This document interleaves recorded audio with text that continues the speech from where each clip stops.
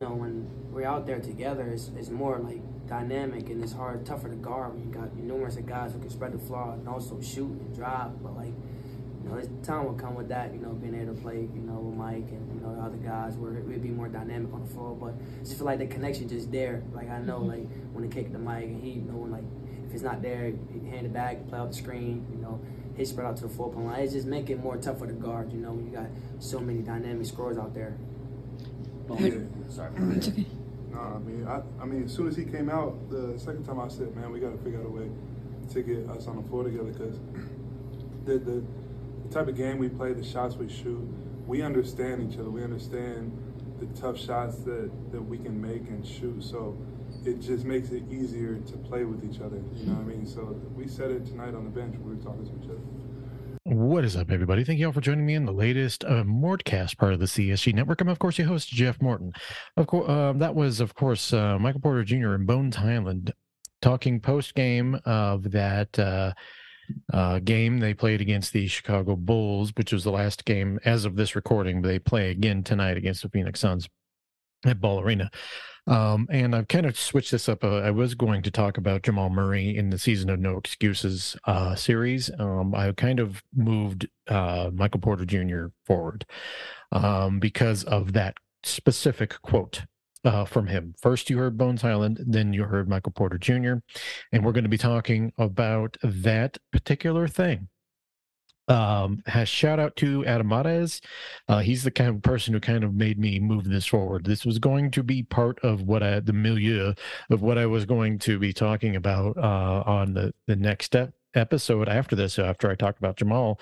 But this kind of made me move it forward because there are things that Adam didn't say that today on Locked On Nuggets that I can provide and color in. First of all, Adam said he's the biggest Michael Porter Jr. fan in the Denver media. That is wrong. I am. But secondly, we've gone to a point where we need to address a giant elephant in the room when it comes to Michael Porter Jr. Now, when we talked about Nikola Jokic in the last episode in the Season of No Excuses, we talked about how Jokic needed to find out how he can work with Michael Porter Jr. Then the things that he could do to help make that happen. I am going to be addressing this from Michael Porter Jr.'s perspective now and how he can help himself with Jokic.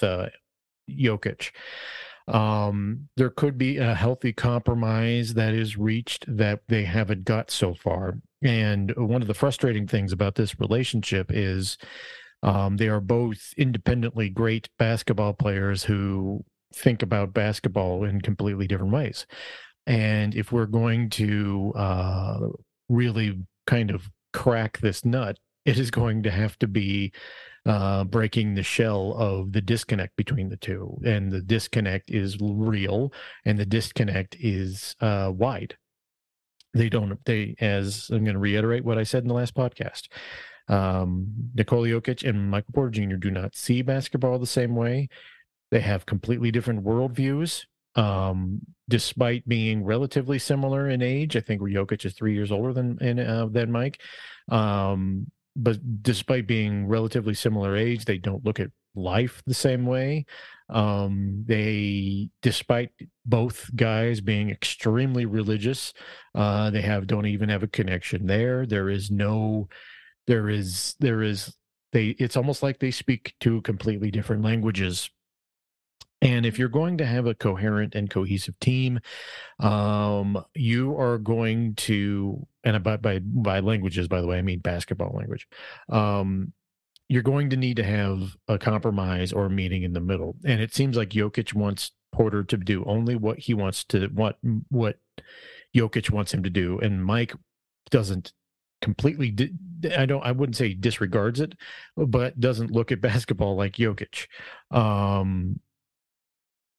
Caveat here, and all things considered, the person who won back-to-back MVPs is the person who deserves probably the most benefit of the doubt in this situation. Okay. And obviously, as with anything Michael Porter Jr., it's the audacity and how dare you, and I can't believe you're saying this, and I can't believe you're thinking this way. But in the second half of the podcast, I will tell you how it's probably not what people are thinking, and explain how his mind view is not necessarily different from basically any other basketball player who comes up in the United States. But in the first part, I'm going to talk to you about how he can meet Jokic halfway. The biggest issue between Jokic and Porter is the issue that is exacerbated by Michael Malone refusing to stagger lineups. Malone's lack of desire to do that sort of thing has exacerbated the disconnect between the two. I'm 100% convinced of this. In factoring into this situation, I went and in the Malone part of this season of No Excuses, I talked about how the coaches don't necessarily have as big a impact in the NBA as you get a more veteran team. As a team gets more veteran, a coach has to learn to give up control. One of the things that Malone has struggled with the most is giving up control, ceding control of the machinations of an offense to basically Nikola Jokic. But here is where he hasn't helped the situation with Porter and Jokic, considering that Michael Porter Jr. has deficiencies on defense that need to be covered for, and it's going to be part of the second part of this podcast. But Malone hasn't helped himself. He has been extremely slow to react to Mike having a mentality that basically he is got the American basketball mentality.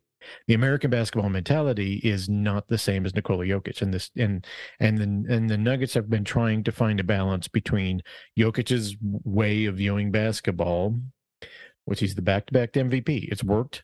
Obviously, you cannot tell him he's wrong with this. But at the same time, the Nuggets have had relatively little success in the playoffs, injuries considered. And then you got the bubble, which you can either discount or overemphasize. I come down the middle on that aspect. So the Nuggets are in a weird position to where they have one basketball player who is the back-to-back MVP and basically carried the Denver Nuggets without Jamal and Mike last year to the playoffs with basically a bunch of role players and to the 6th seed, which was remarkable even more remarkable when you think about it. Flip side of that is that Jokic gets up. You can tell he gets upset at Mike with shots that Mike takes within the starting unit of the Denver Nuggets. But the interesting thing is Jokic and Murray, Murray played a little against Chicago, but then went out with hamstring and or tight thigh, as they said. And it was basically Porter playing and with Bones the rest of the game. And what you heard in that clip was Mike talking about freedom and the knowledge that he can basically hit any shot he wants to take. The Mike is, and I think where we have been doing Mike a disservice is that we have been warped mentally by the way that Jokic approaches basketball. And I think we in the media have to admit that that's not usual. The NBA is in this situation, the Nuggets, due to Jokic, are very much the outlier, and finding players that fit in expertly and efficiently and like a glove with Jokic is very hard, particularly if you're coming with American players. So with Porter, you have drafted someone who was groomed to be a star, missed a bunch of time due to injury, and basically has the same mentality. And what you hear with Porter every time is that I know my game. And this is where the battle has commenced. And this is where I think the Nuggets can compromise. As I discussed in the last episode, the Nuggets have been trying to turn Michael Porter Jr. into Klay Thompson, and that has been an enormous misstep on their part. He is too slow to be Klay Thompson. He is too big to be Klay Thompson. He is not the same player as Klay Thompson. And putting him in the Klay Thompson role has been an enormous disservice to Michael Porter Jr. What they needed to do is make him into basically a super Danilo Gallinari, a bigger 6'10", 6'11" player who can post and do all this stuff. They put him in the post in this last game, and he had a good shot out of it. He can pass out of the post. He is a different completely set of player than Klay Thompson. And the Nuggets, slow to realize this sort of thing, has really been a disservice. However, Mike does take bad shots. Mike does disrupt the flow of the offense, kind of like Gallo did in 2017. On the flip side of that, as much as it annoyed, and it did annoy Nikola Jokic that Gallo would do that 2016-17 offense that the Nuggets played in, which is Gallo's last year, was one of the best offenses the Denver Nuggets have produced. It was certainly different from some of the other offenses I've viewed in the last 35 years that I've been watching this team. This Nuggets team that year had Chris Finch was one of the assistant coaches on that team, and it was a high flying offense that had terrible defense, but they almost made the playoffs that year. That was the Russell Westbrook year where he goes crazy in that game and the crowd's cheering for him. Where the Nuggets can compromise is understanding that Mike's mentality is likely not going to change at this point. And the refusal for the Nuggets to understand this has been part of the problem. Some of it is on Jokic and his obvious frustrations with Mike because he won't adapt to Jokic ball. But out there on the flip side of that is the Nuggets are trying to fit a square peg into a round hole. Michael Porter Jr. is Michael Porter Jr., and the Nuggets have not optimized his skill because they have been trying to make him into Klay Thompson. What they can do is just stop trying to make him into Klay Thompson. That is their end. On Mike's end, maybe hold back on the shooting while you're in the starting lineup. Pick your spots in the starting lineup. You're a starter. You're good enough to be a starter. Hold back on that because the whole learn the offense thing is not going great. Mike doesn't want to or can't learn this offense. So what the Nuggets should do is say, okay, you space the floor, get your opportunities when you can, and you'll feast with the second unit. And Mike has got to understand that Jokic is still going to roll his eyes and have bad body language with his shot selection. I don't think Mike cares. Otherwise, he would adjust to that. I think on his end, he's just got to stop shooting. He's got to understand that his role within that offense is to be ancillary to Jamal and Nikola, and then he can get his in the second unit, kind of like a Scottie Pippen thing with the Bulls. It is not taking a lesser role. It is understanding that the starting unit is inevitably going to be the Jamal and Jokic show. And rather than try to force yourself into it, he needs to understand that the way he can be the full MPJ is in the second unit. And I'm going to talk about this, and this is going to bring Malone into this. And this season of No Excuses, quite frankly, this could be the last year. Who knows at this point? But this is the first year of Mike's extension contract. This could be the last year that these guys are together. If Mike stays healthy all year, he's going to be boosting his trade value.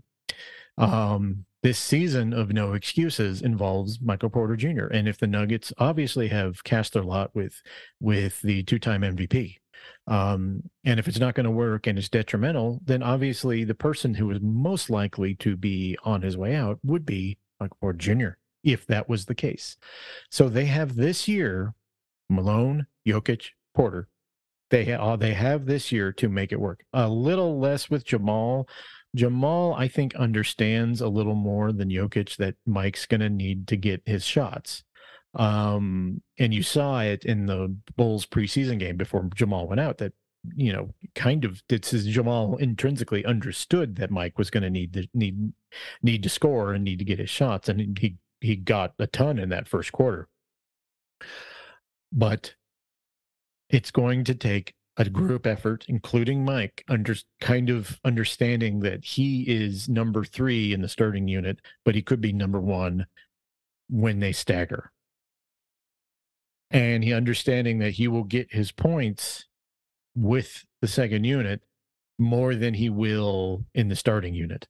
And if Mike understands that and understands it's all part of basketball, that will make it easier on him. People think that I make excuses for Mike all the time. Honestly, we don't have enough information on Michael Porter Jr. for me to make excuses for him.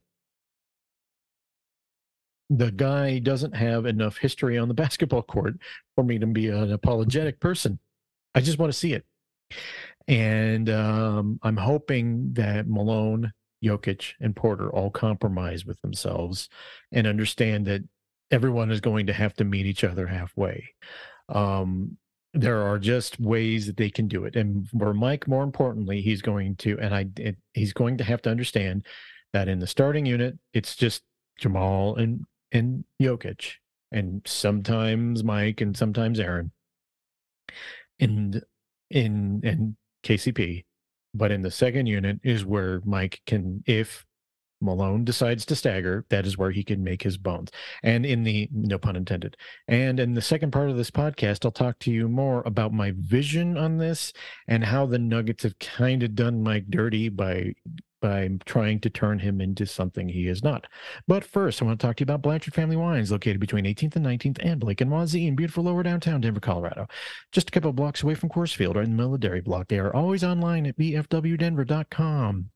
You can get whites, you can get reds, you can get Pinot, you can get Cabernet, you can get any varietal that you want, all from Sonoma County, California, and custom-made wine for you, shipped out here. But they do have partnerships with Western Slope Wineries, wines that are curated just for you from the state of Colorado. This really is a local business. But if you go down to BFW Denver, Blanchard Family Wines in the dairy block is like right now before the weather turns cold is like the perfect time to go down there. Sit outside. If it's during the day, you can sit outside in the alleyway and just have a wonderful time with a glass of wine. If you go at night, it's a wonderful place. The couch is my favorite place to sit on there, but they have other, it's just such a beautiful area, and it's got great wine, and you'll love it. Once again, they're located between 18th and 19th and Blake and Wazee in beautiful lower downtown Denver, Colorado, just a couple blocks away from Coors Field, right in the middle of the dairy block. They are always online at bfwdenver.com. They are on Facebook and Instagram under Blanchard Family Wines. When you go in or you talk to them, tell them Jeff Morton from CSG Podcast sent you there. Okay, now we have reached the point where I am going to be critical of the Denver Nuggets with how they've handled Michael Porter Jr., specifically Michael Malone. Michael Malone is a reflection of Nikola Jokic. Nikola Jokic struggles with Michael Porter Jr. He struggles with him more than he has any player since Danilo Gallinari. And while Gallo had enough veteran in him to not worry about what Jokic thought of him in 2017, the situation is different right now. The Denver Nuggets very much need they very much need Michael Porter Jr. to be the offensive fire plug that they haven't figured out how to use. And they've done him dirty by trying to turn him into Klay Thompson. I've said it over and over and over again. He is not freaking Klay Thompson. He is bigger.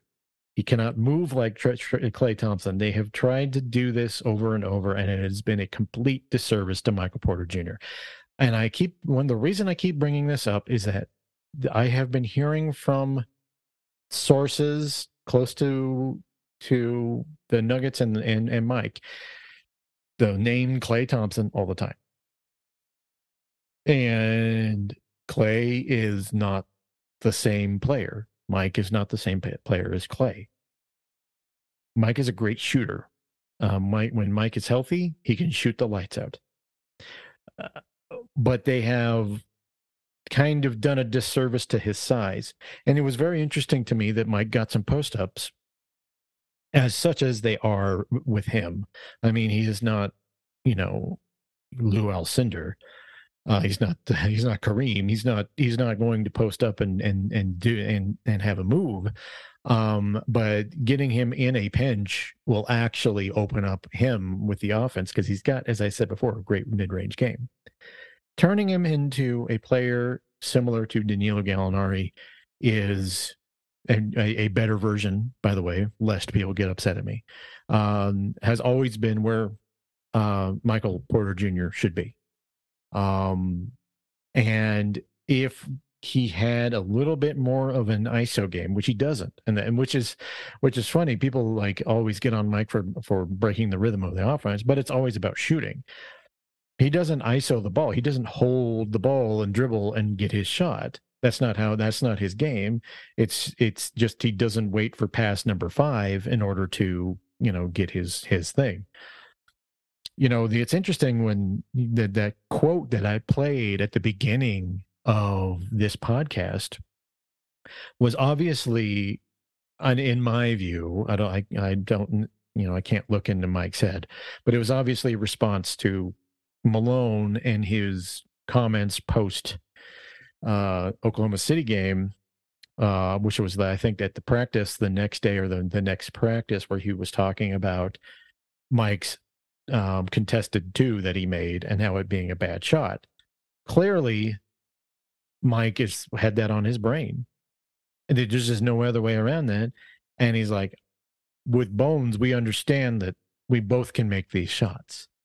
And he feels comfortable in that situation, much like his buddy, Trae Young. All right. Those two grew up together.